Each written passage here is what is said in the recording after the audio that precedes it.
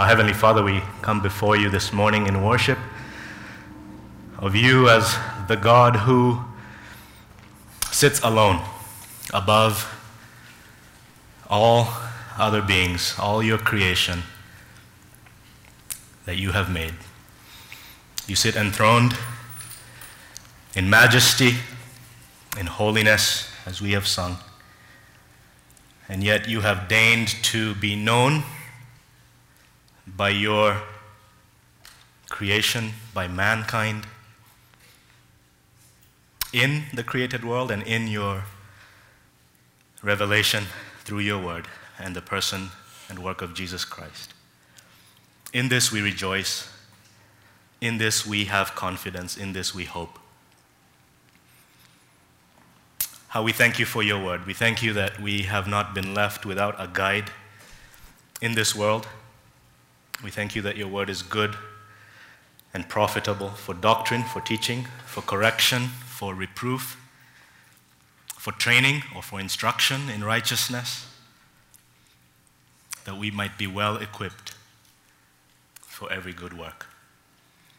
And so we need you this hour. We need your instruction, and we thank you that you have given us your instruction here this morning. As we look at the closing chapter here of 1 Thessalonians, this letter that we've been working through this summer, may you help us to see the instruction that you had for that church, and by extension, the instruction that you have for us here at Gateway in 2018. Please help me to be clear. Please help me to speak what is of you. And please help each of us as we listen to hold fast to that which is good and to rejoice when it is all said and done that we have heard from you. We ask this in Jesus' name. Amen. Now, on most Sundays, if you were to walk into this building at 10 minutes to noon, you will probably see two words displayed on the screen behind me. Anyone want to guess what those two words are, if you've been coming for a while? Concluding thoughts. That's right, I heard that. And when those words appear, it signals that the sermon will soon be drawing to a close. But before it does, there are a number of important takeaways, or gospel imperatives, as we sometimes call them, that the preacher is seeking to press home in light of all the sermon content that has preceded those final minutes. And for the listener who has heard the sermon from the beginning, these concluding thoughts help to answer the question, what then shall I do? Or collectively, what then shall we do in light of what we have seen and heard from Scripture? For the listener who has just walked in at 11:50 a.m., and I know none of you would do that, these concluding thoughts may stand on their own and may be helpful, but they'll be even more helpful if that person were to go find the recording of the sermon later in the week and listen to the preceding 45 minutes or so. This then is where we find ourselves in this letter this morning as it relates to 1 Thessalonians, as we've been studying through it this summer, the concluding thoughts section, which in my Bible is entitled Final Instructions. It actually says Final Instructions and Benediction, but you'll have to come back next Sunday for the benediction part. So join me as we look at our proposition here this morning. The actions and attitudes, or if you prefer the letter C, the conduct and character of God's people are to accord with their profession of faith, be marked by love, and pursued in light of the hope of Christ's return. The actions and attitudes, or the conduct and character of God's people, are to accord with their profession of faith, be marked by love, and pursued in light of the hope of Christ's return. For the benefit of the visitor in our midst, or in case you've traveled during the summer, missed some of the sermons in this series, let us remind ourselves of who the various parties in verse 12 are when it says, "We ask you, brothers." The "we" is Paul, Silvanus, or Silas and Timothy. And we know that from verse 1 of chapter 1. And the brothers, the word brothers refers to the Thessalonian believers, and it's a term of endearment that describes the nature of the relationship between this church and these three men. The term brothers appears as early as verse 4 there in chapter 1. We know brothers. It's used repeatedly. Chapter 2 verse 1, you yourselves know brothers. Chapter 2 verse 9, you remember brothers. Chapter 2 verse 14, you brothers became imitators. Chapter 2 verse 17, we were torn away from you brothers. 3:7, for this reason brothers. 4:1, finally then brothers. 4:10, we urge you brothers. 4:13, we do not want you to be uninformed brothers. 5:1, concerning the times and the seasons brothers. 5:4, you are not in darkness brothers. And twice again in our text this morning, we have brothers in verse 12 and brothers in verse 14. What then is the basis of this brotherhood? Chapter 1, verses 2 to 4. It says, we give thanks to God always for all of you, constantly mentioning you in our prayers, remembering before our God and Father your work of faith and labor of love and steadfastness of hope in our Lord Jesus Christ. For we know, brothers, loved by God, that he has chosen you. And so what we see here is the basis of this brotherhood is the fatherhood of God. If you encounter two boys who have the same father, you call them brothers, born into the same family. In this particular case, how does this brotherhood come about? How does this birth into the same family take place? In John's Gospel, chapter 1, he speaks of the Word who became flesh and made his dwelling among mankind. He was in the world, and the world was made through him, yet the world did not know him. He came to his own, and his own people did not receive him. But to all who did receive him, who believed in his name, he gave the right to become the sons or children of God, who were born not of blood, nor of the will of the flesh, nor of the will of man, but of God. That's how the Bible describes the new birth and becoming a son or a child of God. It is on the basis of believing in his name that one is given, it's not earned but given, the right to be referred to as a son of God, and thus a brother to all fellow believers. Chapter 1 verse 4 says, we know, brothers, loved by God, that he has chosen you. Up there on the screen. Salvation is of God. It is the product of his love to sinful men like you and I. Romans 5:8 says that God shows his love for us in that while we were still sinners, Christ died for us. And verse 9 says that we are justified, we are declared righteous by his blood, and are saved by him from the wrath that is to come. And verse 10 in Romans 5 says, while we were still enemies, we were reconciled to God by the death of his Son. Friends, is this your story? Is this your song? That while you were yet a sinner, you were and have been so loved by God that you have been given the gift of faith to believe in the name of the Son who died in your place, that you have been declared righteous by virtue of his blood, and thus are saved by the Son from the wrath of God. Reconciled, brought back into relationship with the God who created you and who your sin had separated you from, and thus have received the right to become a son and a brother to all fellow sons. Have you been born into this family with God as your Father? If, like the Thessalonian believers, this is your story, praise God. And if this is not your story today, it can be. Because none of the imperatives that we are now about to look at matter unless you can be counted among the brethren. It is to such brothers that Paul is writing these final instructions. The same brothers whose lives are marked in chapter 1 as by having work of faith, labor of love, steadfastness of hope in our Lord Jesus Christ.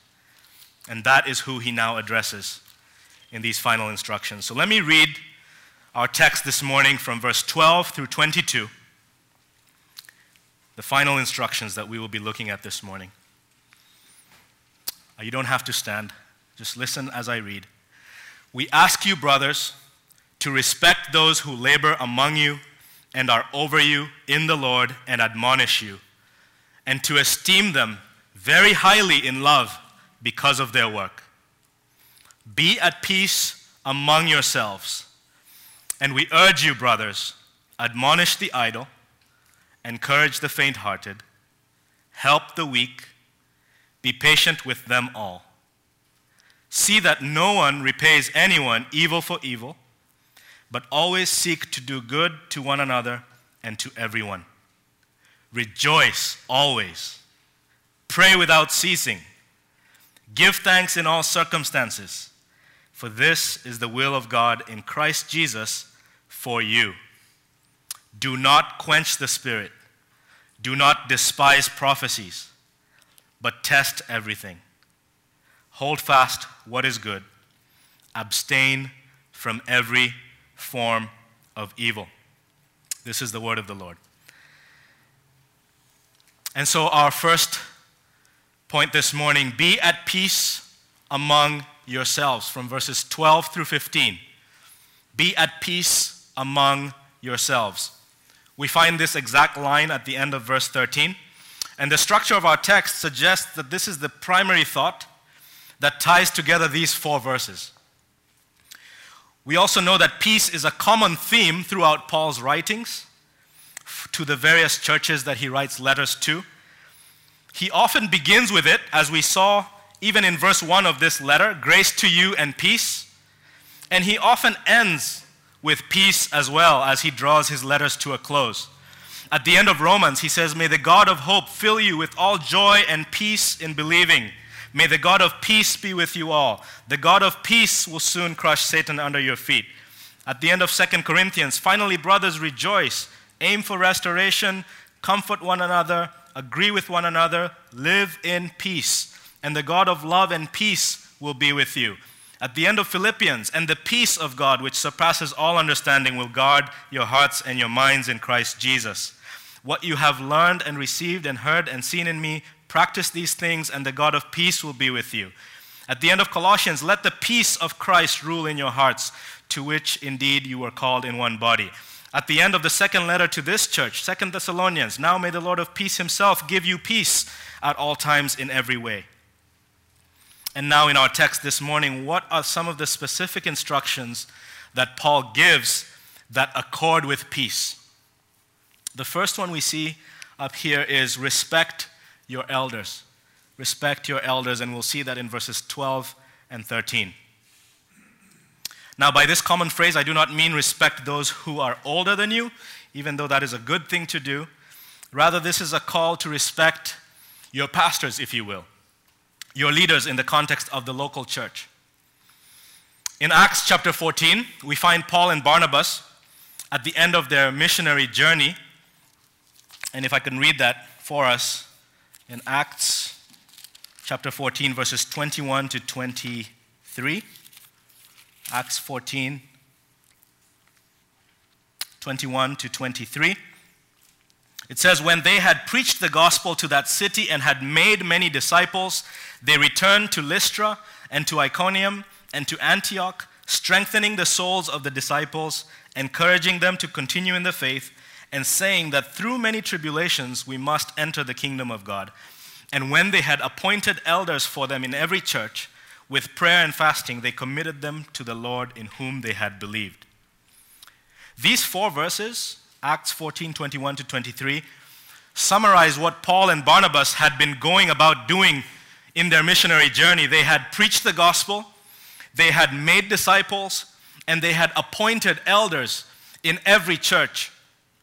And this remains the mandate of any itinerant frontier mission effort today, in which a Christian goes out and seeks to go into a new community where Christ has not been named, to preach the gospel, to seek to make disciples, and then to identify men who can be under shepherds over this new Christian community of believers. And so if you go from Acts 14 to Acts 16, we find Paul and Silas and Timothy, who we know from verse 1 of chapter 1 in our text are the authors of the letter to the Thessalonians. And when they get to Thessalonica in Acts chapter 17, they began to proclaim Christ. Now, they were only there for a few weeks. We learned this as we were introducing this letter at the beginning of the summer.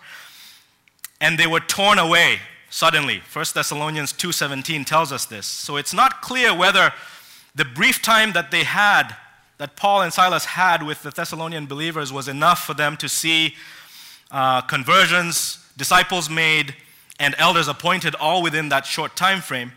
But our text today reveals that the appointing of elders happened at some point. Perhaps it happened in chapter 3 when Paul and Silvanus sent Timothy, right? It says there in verse 2, to establish and exhort them in their faith. Maybe appointing elders was part of that trip, we're not told.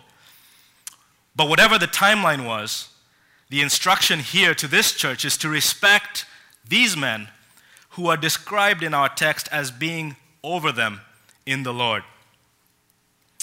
A lack of respect for elders in the church by their fellow members is a sure recipe for discord and lack of peace among the body of Christ. Friends, how does your heart respond when you hear this phrase, over you, in the context of the local church?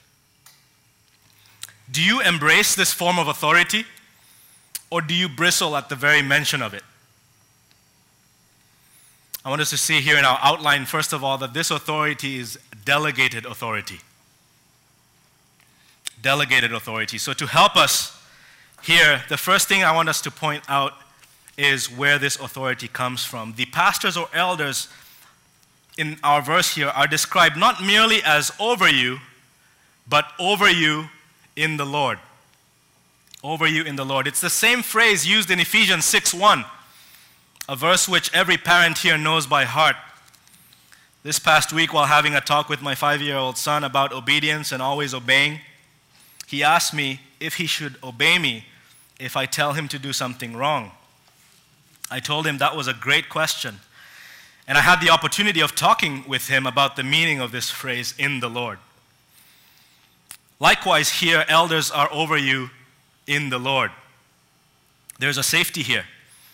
Our allegiance as believers in Christ is to our Lord, Jesus Christ. And yet, under that supreme authority, God has ordained delegated authority. Not just in the home, as with parents and children, but also in the local church. In Hebrews 13, verse 17, the author writes, "Obey your leaders and submit to them, for they are keeping watch over your souls, as those who will have to give an account. Let them do this with joy and not with groaning, for that would be of no advantage to you." Some more parallels to Ephesians 6:1. That's delegated authority.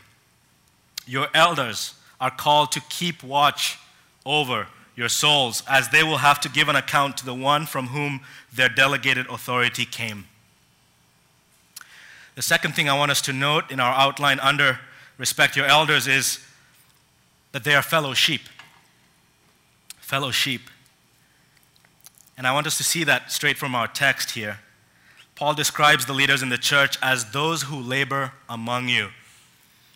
This is in contrast to a hierarchical picture in which you have leaders up here, and then you have laborers who do the bidding of the leaders down here.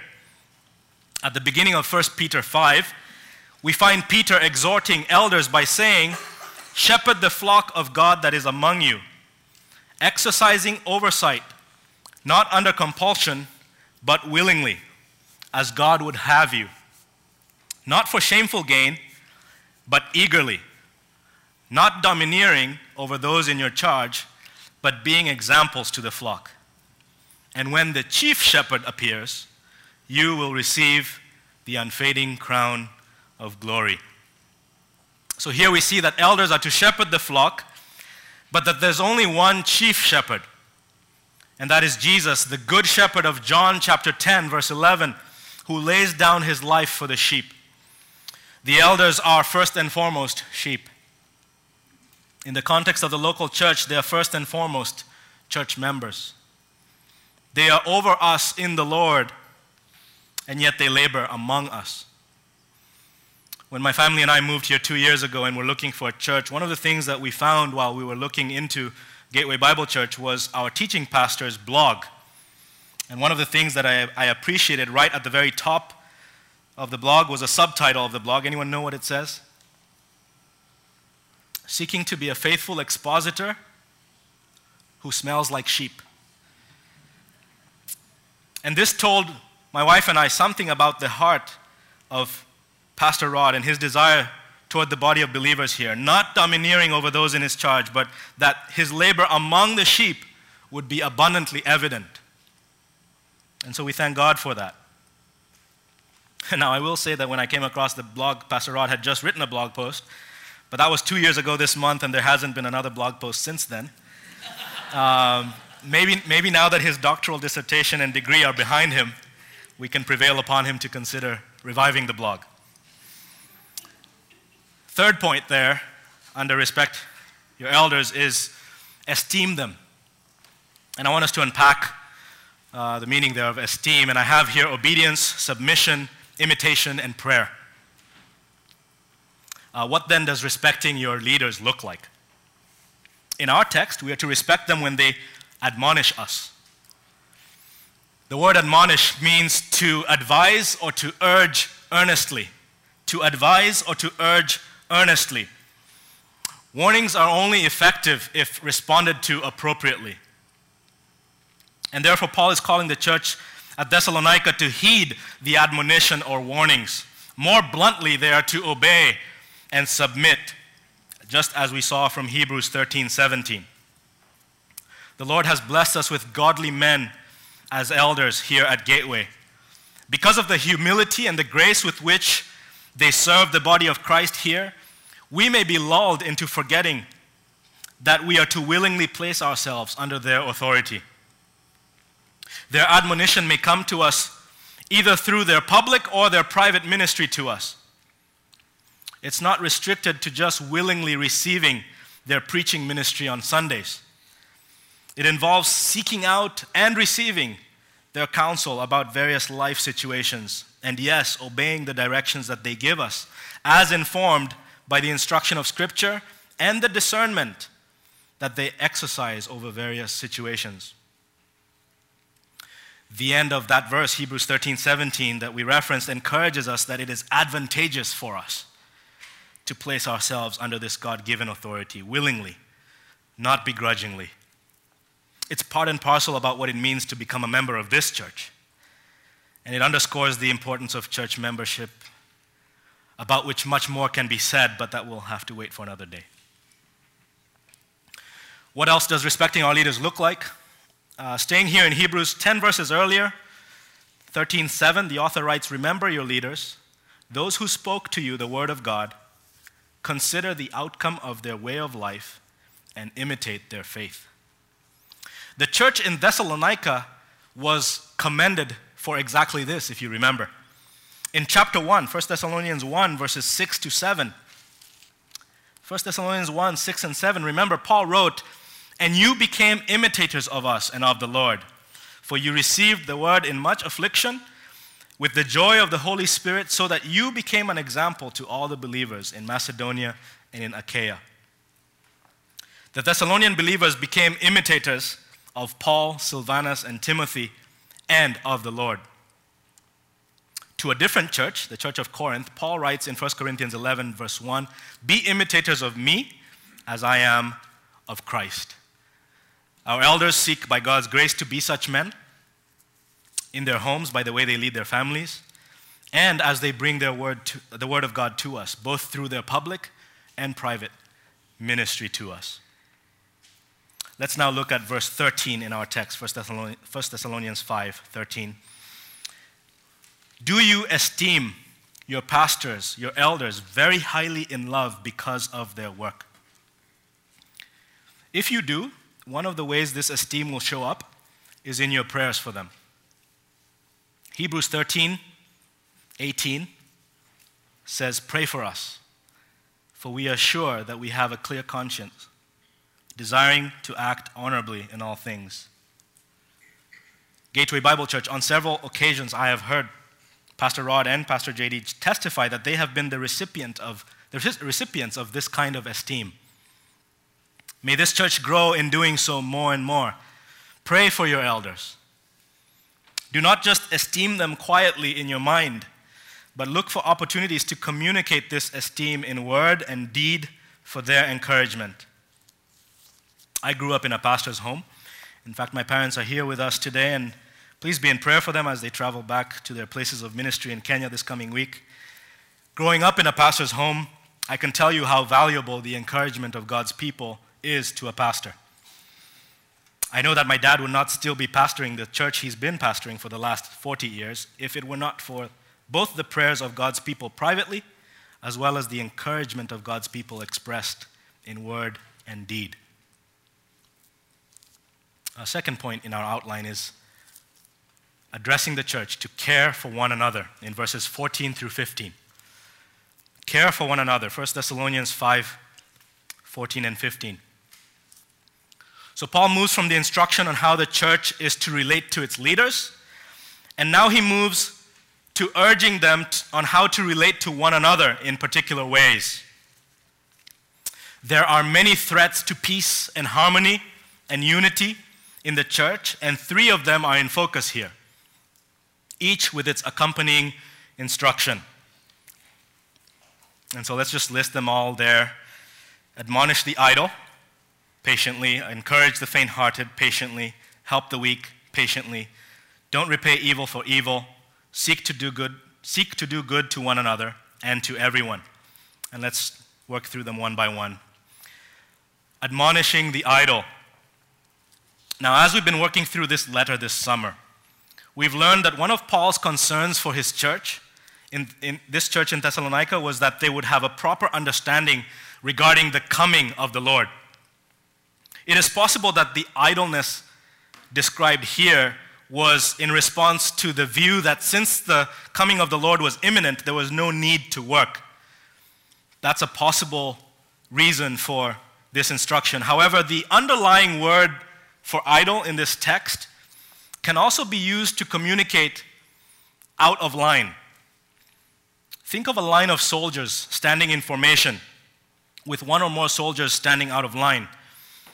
Admonishing the idle, therefore, may be a call for us to be our brother's keeper, to be alert to a brother or a sister that may be wandering off of the narrow road that leads to life, whose walk appears to be out of step with their gospel talk. And as Christians, our goal is to make it home, to make it safely home. And so as the church, admonishing the idle, if we take that notion of being out of line, is one of the ways that we fulfill our collective responsibility to one another, to help one another make it home. There are a number of ways that you and I might struggle with this instruction. We might struggle in receiving admonition. We might also struggle with giving admonition. How might we struggle with receiving admonition? Hebrews 12, verse 14, warns us that there is a holiness without which no man will see the Lord. Therefore, if we desire to see the Lord, if we desire to make it home, we should desire, expect, and yes, even embrace any admonishment by a brother or a sister when we are out of line. The warnings of Scripture are also the means by which we admonish one another. That same verse, Hebrews 12:14, that we quoted from is such a warning from Scripture that the Lord used to admonish me at a time when I was living as though personal holiness was optional in the Christian life. Matthew 7:21-23 is another such passage that was instrumental in admonishing me at the time. That text says, "Not everyone who says to me, 'Lord, Lord,' will enter the kingdom of heaven, but the one who does the will of my Father who is in heaven. On that day, many will say to me, Lord, Lord, did we not prophesy in your name, and cast out demons in your name, and do many mighty works in your name? And then will I declare to them, I never knew you. Depart from me, you workers of lawlessness. So that's how we might struggle with receiving admonition. How might we struggle with giving admonition? It is a false humility that says, well, nobody's perfect, and the Bible says to remove the log in my eye before pointing out the speck in my brother's eye, and uses that as a reason for not warning or urgently advising a brother or sister when you see something that seems amiss.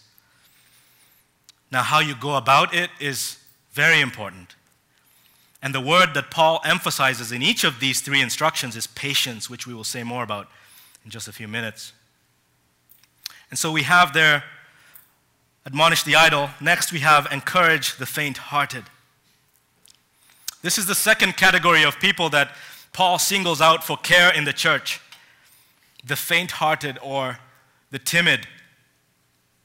Now, on the one hand, this instruction may have in view those among the body of Christ that may have been particularly prone to discouragement. Perhaps you know someone like that.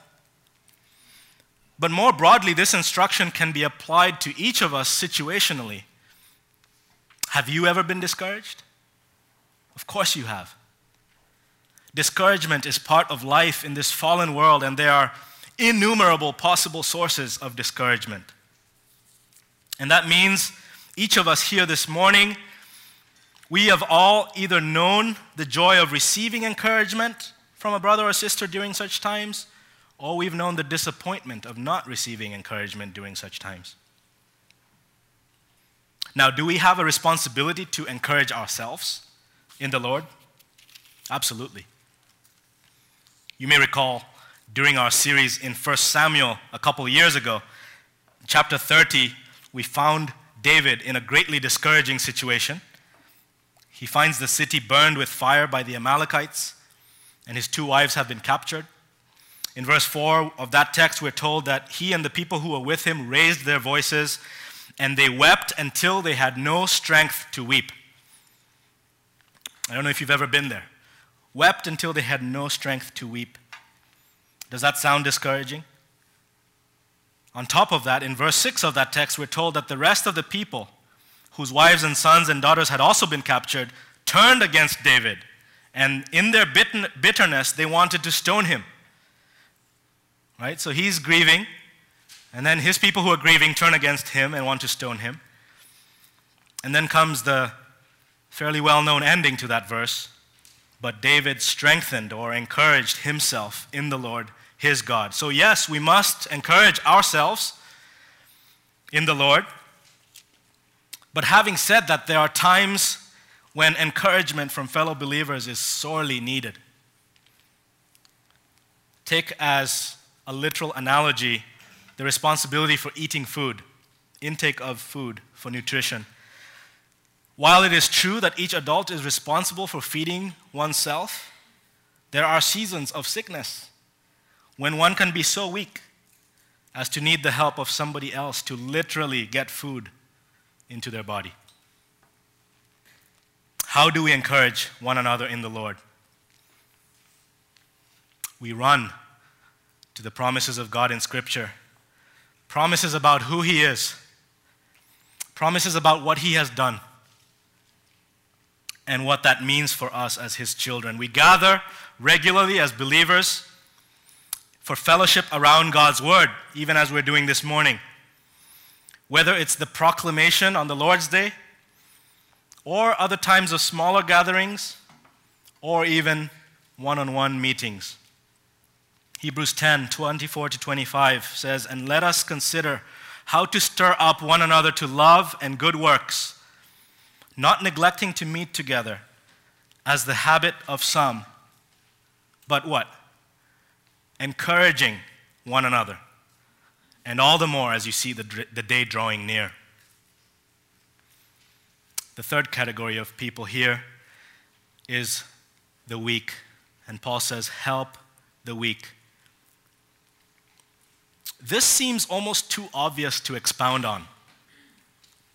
If and when there is a weak member of the body, the stronger ones are to rally around the weak one. We know it from the way our physical body works. What is a limp other than the stronger leg seeking to compensate for the weaker leg? Speaking of weaker body parts in 1 Corinthians 12, Paul tells the church that if one member suffers, all suffer together. Classic example is the pinky finger, right? Small finger, hit it with a hammer, the whole body is miserable. Right? Has anyone ever pointed out a particular strength or gift that you have? Have you ever wondered why God gave you a particular strength? Well, this verse gives at least one reason, that you would use that strength to help the weak. Let me take it a step further. Some forms of strength are born out of heavy use, like a muscle that becomes big and strong through repeated heavy strain. And oftentimes, such strain comes through trials and suffering. And so, again, the question, have you ever wondered why God has allowed you to go through a particular trial or suffering?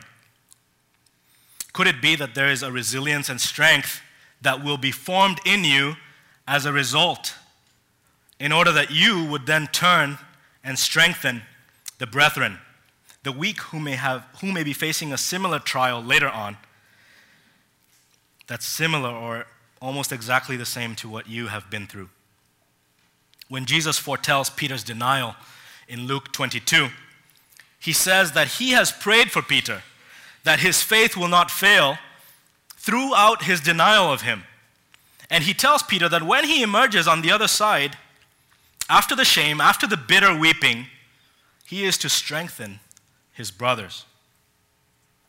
The Lord used perhaps the lowest point in Peter's life to be the very source of strengthening that we see in the bold Peter in Acts 2, the same Peter who gave us the books of 1st and 2nd Peter.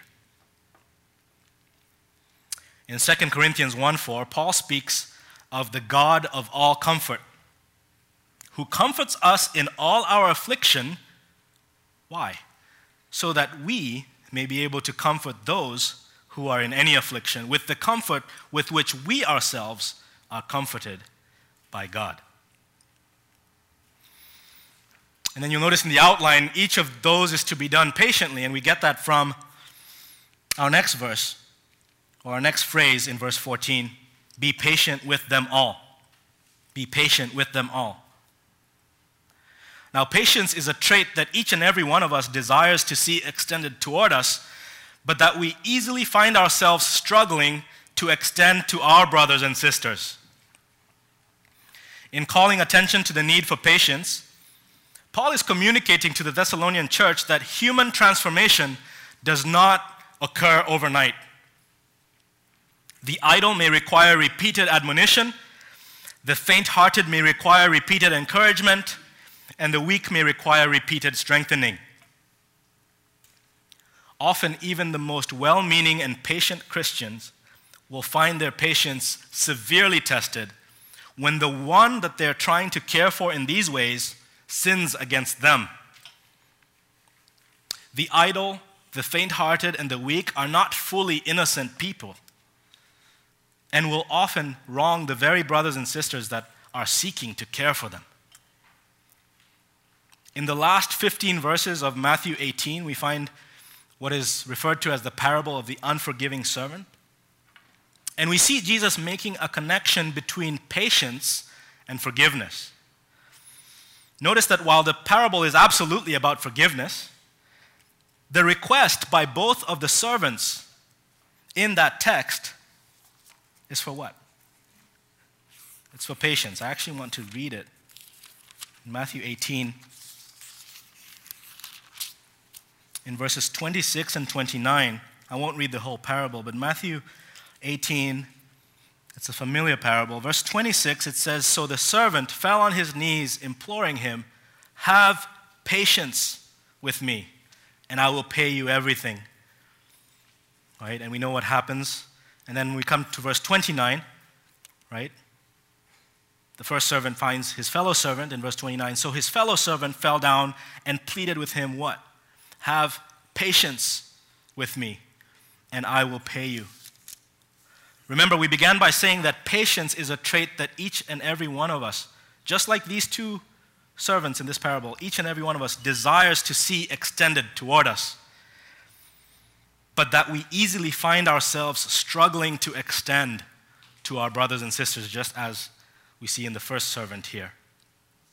Ultimately, what plagued the unforgiving servant was a failure to appreciate not just the patience, but the forgiveness that had been extended to him. As we seek to care for one another, here at Gateway, we will do well to remember that we ourselves were idle or out of line before the grace of God came to us. And we continue at times to be out of line and in need of coming back in line. Once we understood the helplessness of our condition, we would have been faint-hearted and weak until the hope of the gospel of God's grace appeared to us. Has God been patient with us? Yes. Does he continue to be patient with us? Yes. Let us therefore not be as the unforgiving servant who pleaded for patience, received more than patience, but yet did not respond in kind to his brother's plea for patience. By God's grace, let us be patient with them all, as Paul instructs the church here. Our next instruction here is do not repay evil for evil, but do good. So speaking of being sinned against, this verse offers us the two possible responses when evil is done to us, and it gives us instruction on which choice to make. In our sin, we are inclined to seek justice for ourselves through revenge, an eye for an eye. In Romans 12:19, Paul writes, "Beloved, never avenge yourselves, but leave it to the wrath of God.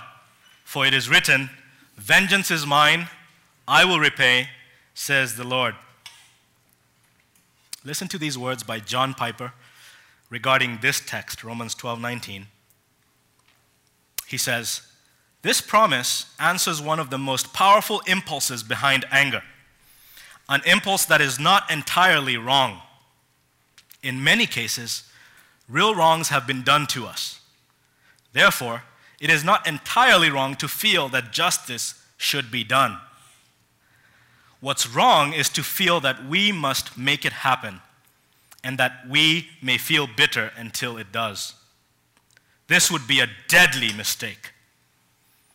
Paul's argument is that we can be sure that all wrongs will be dealt with by God, and that we can leave the matter in his hands because vengeance belongs to the Lord. To motivate us to lay down our vengeful desires, he gives us a promise. 'I will repay,' says the Lord. The promise that frees us from an unforgiving, bitter, vengeful spirit is the promise that God will settle our accounts. He will do it more justly and mercifully and more thoroughly than we ever could. He punishes all sin. Nobody gets away with anything. He punishes it either in Christ, in the cross, for those who repent and trust him, or in hell for those who don't. Therefore, we can back off and leave room for God to do his perfect work." End of quote. This might ring familiar, as Paul has already mentioned this in chapter 4 of our letter, 1 Thessalonians 4, which we just were in a few weeks ago while he was writing on the matter of sexual purity in verses 3 to 6. 1 Thessalonians 4, 3 to 6 says, "For this is the will of God, your sanctification, that you abstain from sexual immorality, that each one of you know how to control his own body in holiness and honor, not in the passion of lust like the Gentiles who do not know God." And then here it is in verse 6, "That no one transgress and wrong his brother in this matter, because the Lord is an avenger in all these things, as we told you beforehand and solemnly warned you. And so in these concluding thoughts, he repeats it for emphasis. Instead of avenging ourselves, we are to do good to everyone, Christians and non-Christians alike. In writing similarly to the Galatians, Paul says, "So then, as we have opportunity, let us do good to everyone, and especially to those who are of the household of faith." That's Galatians 6:10.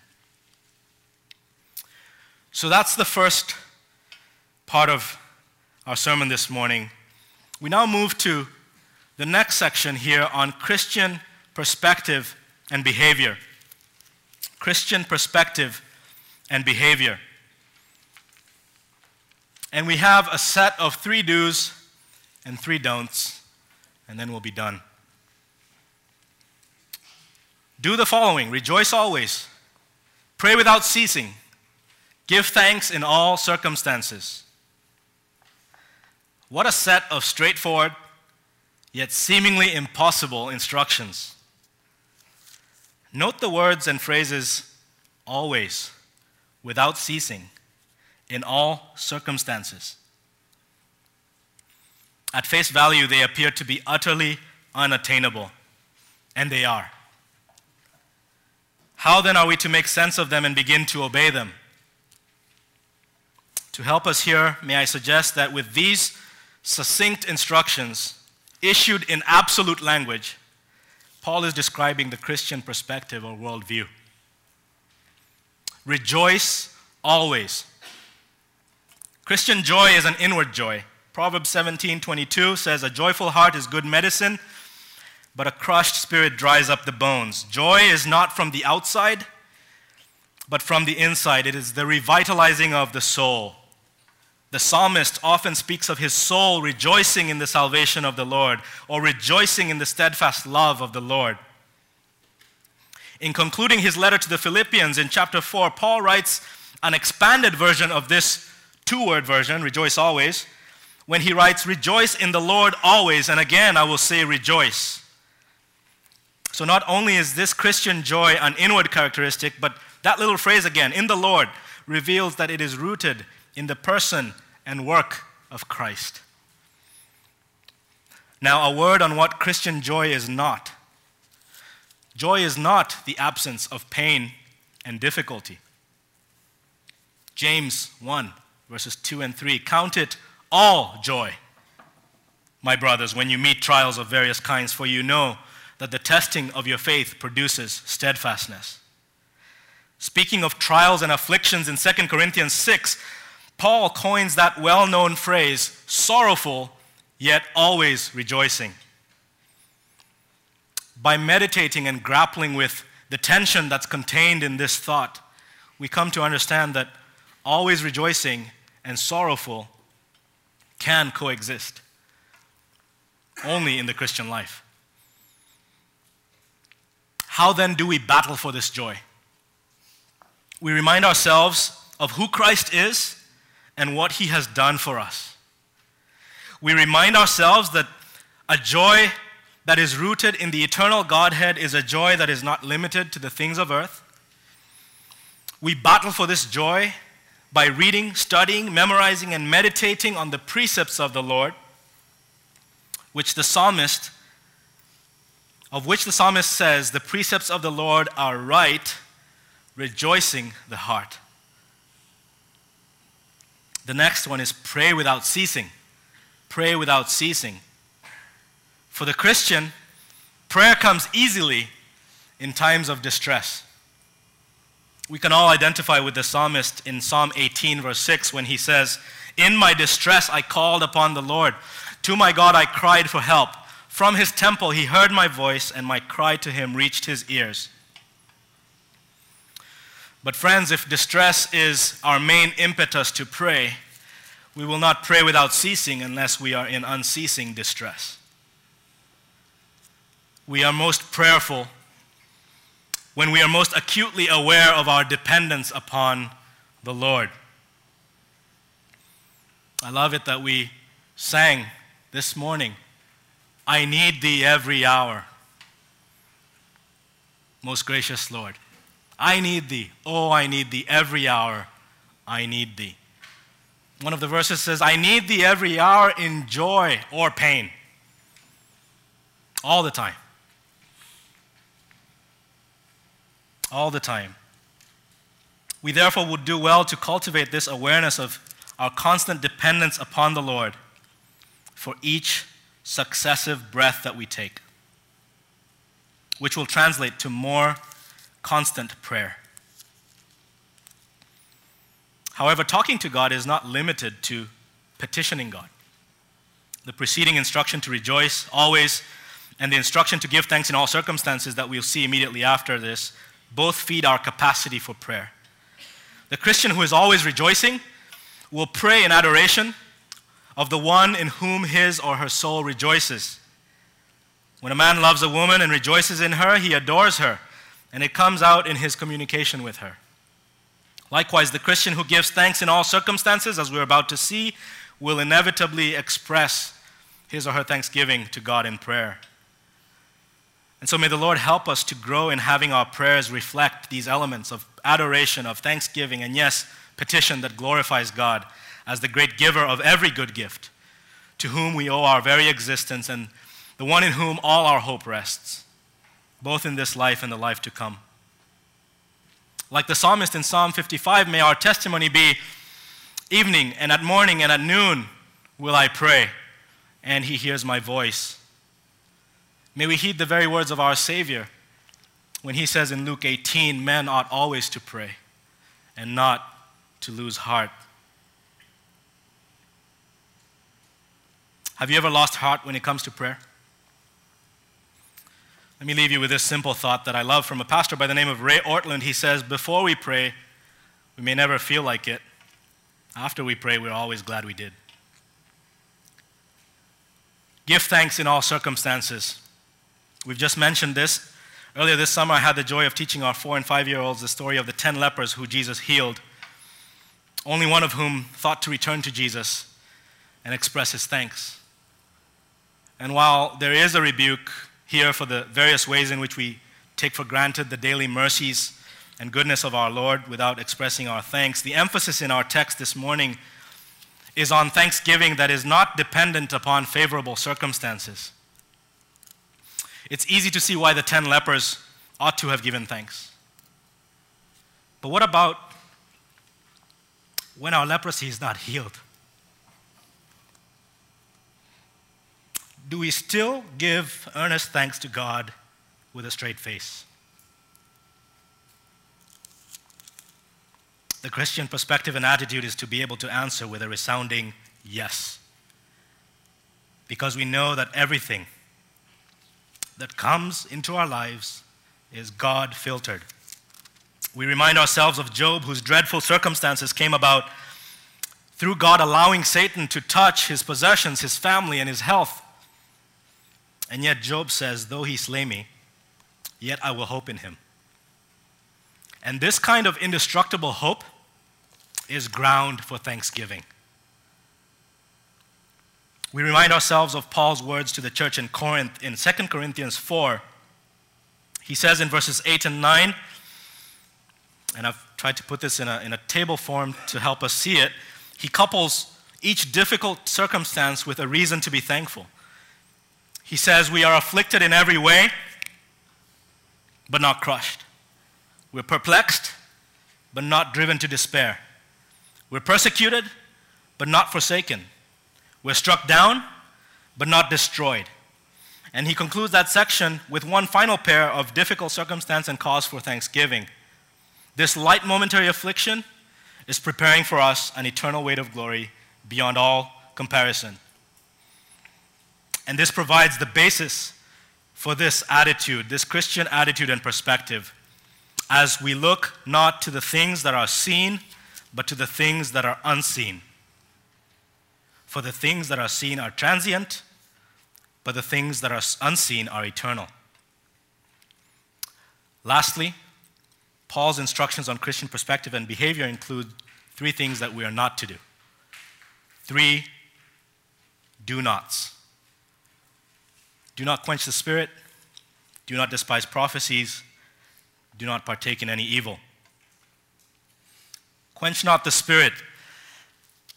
Now, in this letter to the Thessalonians, the last mention of the Holy Spirit comes a few verses earlier in chapter 4, where Paul instructs these Thessalonian believers on sexual conduct that accords with a life that is pleasing to God. We actually had read briefly from that section. He calls them to sexual purity and holiness, and as he does so, he gives us a clue as to what he might mean here when he says, quench not the Spirit.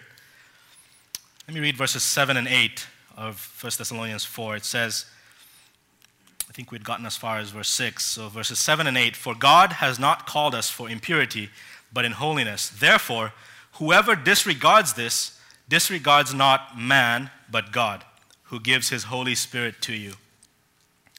The key word here is disregard. God has given us his Spirit as part of the new birth. If you are born again, the Holy Spirit, who is God, lives within you. And when he brings to your mind a truth from the Word of God, whether it's a promise to believe or an imperative to obey, we have the option to trust and obey the Spirit, or we have the option to disregard or suppress or quench the Spirit. And so which option characterizes you and I this morning? The Christian is characterized by not quenching the Holy Spirit, but instead by trusting and obeying him. Despise not prophecies. Prophecy is a purported word from the Lord, and that can either be true or false. If we think back to the story in Acts 16 and 17, how this Thessalonian church came into being, Paul came into town. He was accompanied by Silas on his missionary journey with a word from God about the person and work of Christ. And the Thessalonian believers evidently received the word and did not despise it. And yet they are now being instructed not to despise prophecies. Now, we cannot be sure exactly what was happening in the church to prompt Paul to issue this instruction. We do know that in some of Paul's letters, such as 2 Corinthians and Galatians, he warns various churches about false teachers, who he calls false brothers or false apostles. And that tends to be the error that less mature believers are prone to, right? To be tossed by any wind of doctrine. But we know from all the commendations that Paul has given this church that they are a mature church. And that comes with the danger of the opposite error. Being so content with what they already know, so as to despise or to look down upon a purported word from God.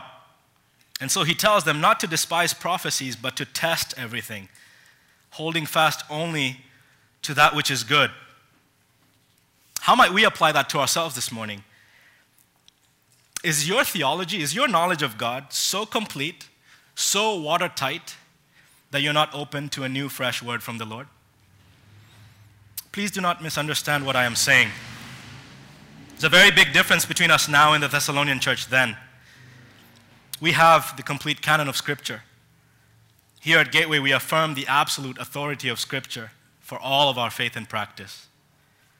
All that we need as far as divine revelation is found in this book. Related to the previous point, one of the ways we quench the Spirit is by despising the Word of God, by diminishing the message of divine revelation found in this book, by showing contempt for content from God's Word. Another difference is that we have copies, multiple copies of God's Word available to us at any time today. This is a relatively new phenomenon in human history. It dates back only 500 some years to the printing press, and more recently, mobile apps that have put copies of the Bible into our pockets. And this means that our primary means of Bible intake today is through reading it for ourselves and maybe listening to a sermon or two each week. Not too long ago, Bible intake required hearing it from someone who stood and proclaimed it, who read it, perhaps in an original language other than English, and then conveyed its meaning and translation. So there's a sense in which we can rightfully feel a diminished need to be open to someone else bringing a word from the Lord, given that we can read our own copy of God's word for ourselves. But at the same time, let us not swing to the other extreme end, to to the point of not being open to learning and growing along with other Christians. If you've been here at Gateway for any length of time, you'll have heard our teaching pastor share some of the ways that his theology, his knowledge of God, and understanding of the Bible has evolved and grown over time. And many of us have the same testimony.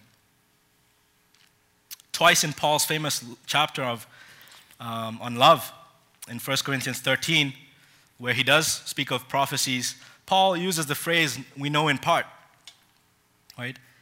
And he says, one day we will stand face to face with our Lord, and then shall we know fully, right? So let us, as we look to that day, let us seek to grow in our understanding of Scripture. Let us test everything. Yes, through our own personal study, but also as others among us, brothers and sisters, come to us. They are in the Word, and they come to us with something that the Holy Spirit is teaching them from the Word. Let us not despise the Word of the Lord. And finally, abstain from every form of evil. Abstain from every form of evil. That is as absolute and exhaustive as it gets. It begins with acknowledging that there are moral absolutes, and therefore there is objective good and objective evil on two ends of a spectrum. And we've just been instructed in the previous verse to hold fast to what is good. And now Paul says to the Thessalonian believers and to us this morning that we are to abstain or to restrain ourselves from doing or enjoying any and every form of evil. Parents and educators among us have likely heard the classic question, how far is too far? Usually attributed to young people regarding any number of gray area issues. And often, what's the response? That's the wrong question. The idea isn't to determine where some line is and get as close to it without crossing it. Rather, the Christian is to be known for holding fast to what is good, which we've just seen, and at the same time, abstaining from every form of evil. 1 John chapter 1, verses 5 through 7. Uses the language not of good and evil, but of darkness and light as a similar picture. 1 John 1, 5 to 7, describing the Christian way. This is the message we have heard from him and proclaimed to you, that God is light, and in him is no darkness at all. If we say we have fellowship with him while we walk in darkness, we lie and do not practice the truth. But if we walk in the light, as he is in the light, we have fellowship with one another, and the blood of Jesus, his Son, cleanses us from all sin. All right, what then are our concluding thoughts? The concluding thoughts of the concluding thoughts are up there. There's a lot of them. There's 17 imperatives in our text this morning. You can count them from verses 12 to 22. I'll rattle them off. We won't spend time. Respect those who labor among you and are over you in the Lord and admonish you. Esteem them very highly in love because of their work. Be at peace among yourselves. Admonish the idle. Encourage the faint-hearted. Help the weak. Be patient with them all. See that no one repays anyone evil for evil. Always seek to do good to one another and to everyone. Rejoice always. Pray without ceasing. Give thanks in all circumstances, for this is the will of God in Christ Jesus for you. Do not quench the spirit. Do not despise prophecies. Test everything. Hold fast what is good. Abstain from every form of evil. But I want us to summarize all of that in these three ways. On peace, are we pursuing peace in the way that we relate with our elders here at Gateway Bible Church? Are we pursuing peace in the ways that we relate with our elders here at Gateway Bible Church? Secondly, are we patiently caring for one another? Are we caring for one another, first of all? And then are we doing so with patience? The same patience that has been extended to us. And just like the unforgiving servant, he received more than patience. Forgiveness. The two are related. And lastly, Does our attitude, our outlook, our perspective on life reveal to a watching world that we are followers of Christ? Father, we need Thee every hour. Your word is full of instruction for us, and yet we dare not attempt to begin following instructions until we know that we are following Jesus as our Savior, the one who came and kept your law, your instruction perfectly, and then went to a cross and died for rebels such as us who do not keep your instruction as we ought to. And so if it be that there is anyone under the sound of my voice that does not know the fatherhood of God, through which we can address one another as brothers and sisters, Lord, would you draw such a one to yourself in salvation, even today? And then for the one who is in Christ, as we think about the importance that through Paul's writing, you emphasize peace and harmony and unity in the body of Christ, may we consider how it is that we are pursuing peace with one another. First, with our elders, who you've placed over us in the Lord, and with each other as we seek to care for one another with much patience. And then as we remind ourselves of these seemingly impossible, yet straightforward instructions on the Christian perspective, to rejoice always, to pray without ceasing, to give thanks in all circumstances. May we remind ourselves from whence our joy comes. May we remind ourselves that you are a God who seeks to hear from us in prayer, who receives glory every time we offer up our thanksgiving to you for who you are and for what you've done for us. Please work these things out in us. We pray for our elders. Pray for Pastor Rod as he's on the road. We pray for our elder Albert, our elder Ed, our elder JD. We thank you for them, the gift that they are to the church. We pray that you would continue to use them as they work among us. Use us in each other's lives for your glory. In Jesus' name we pray. Amen.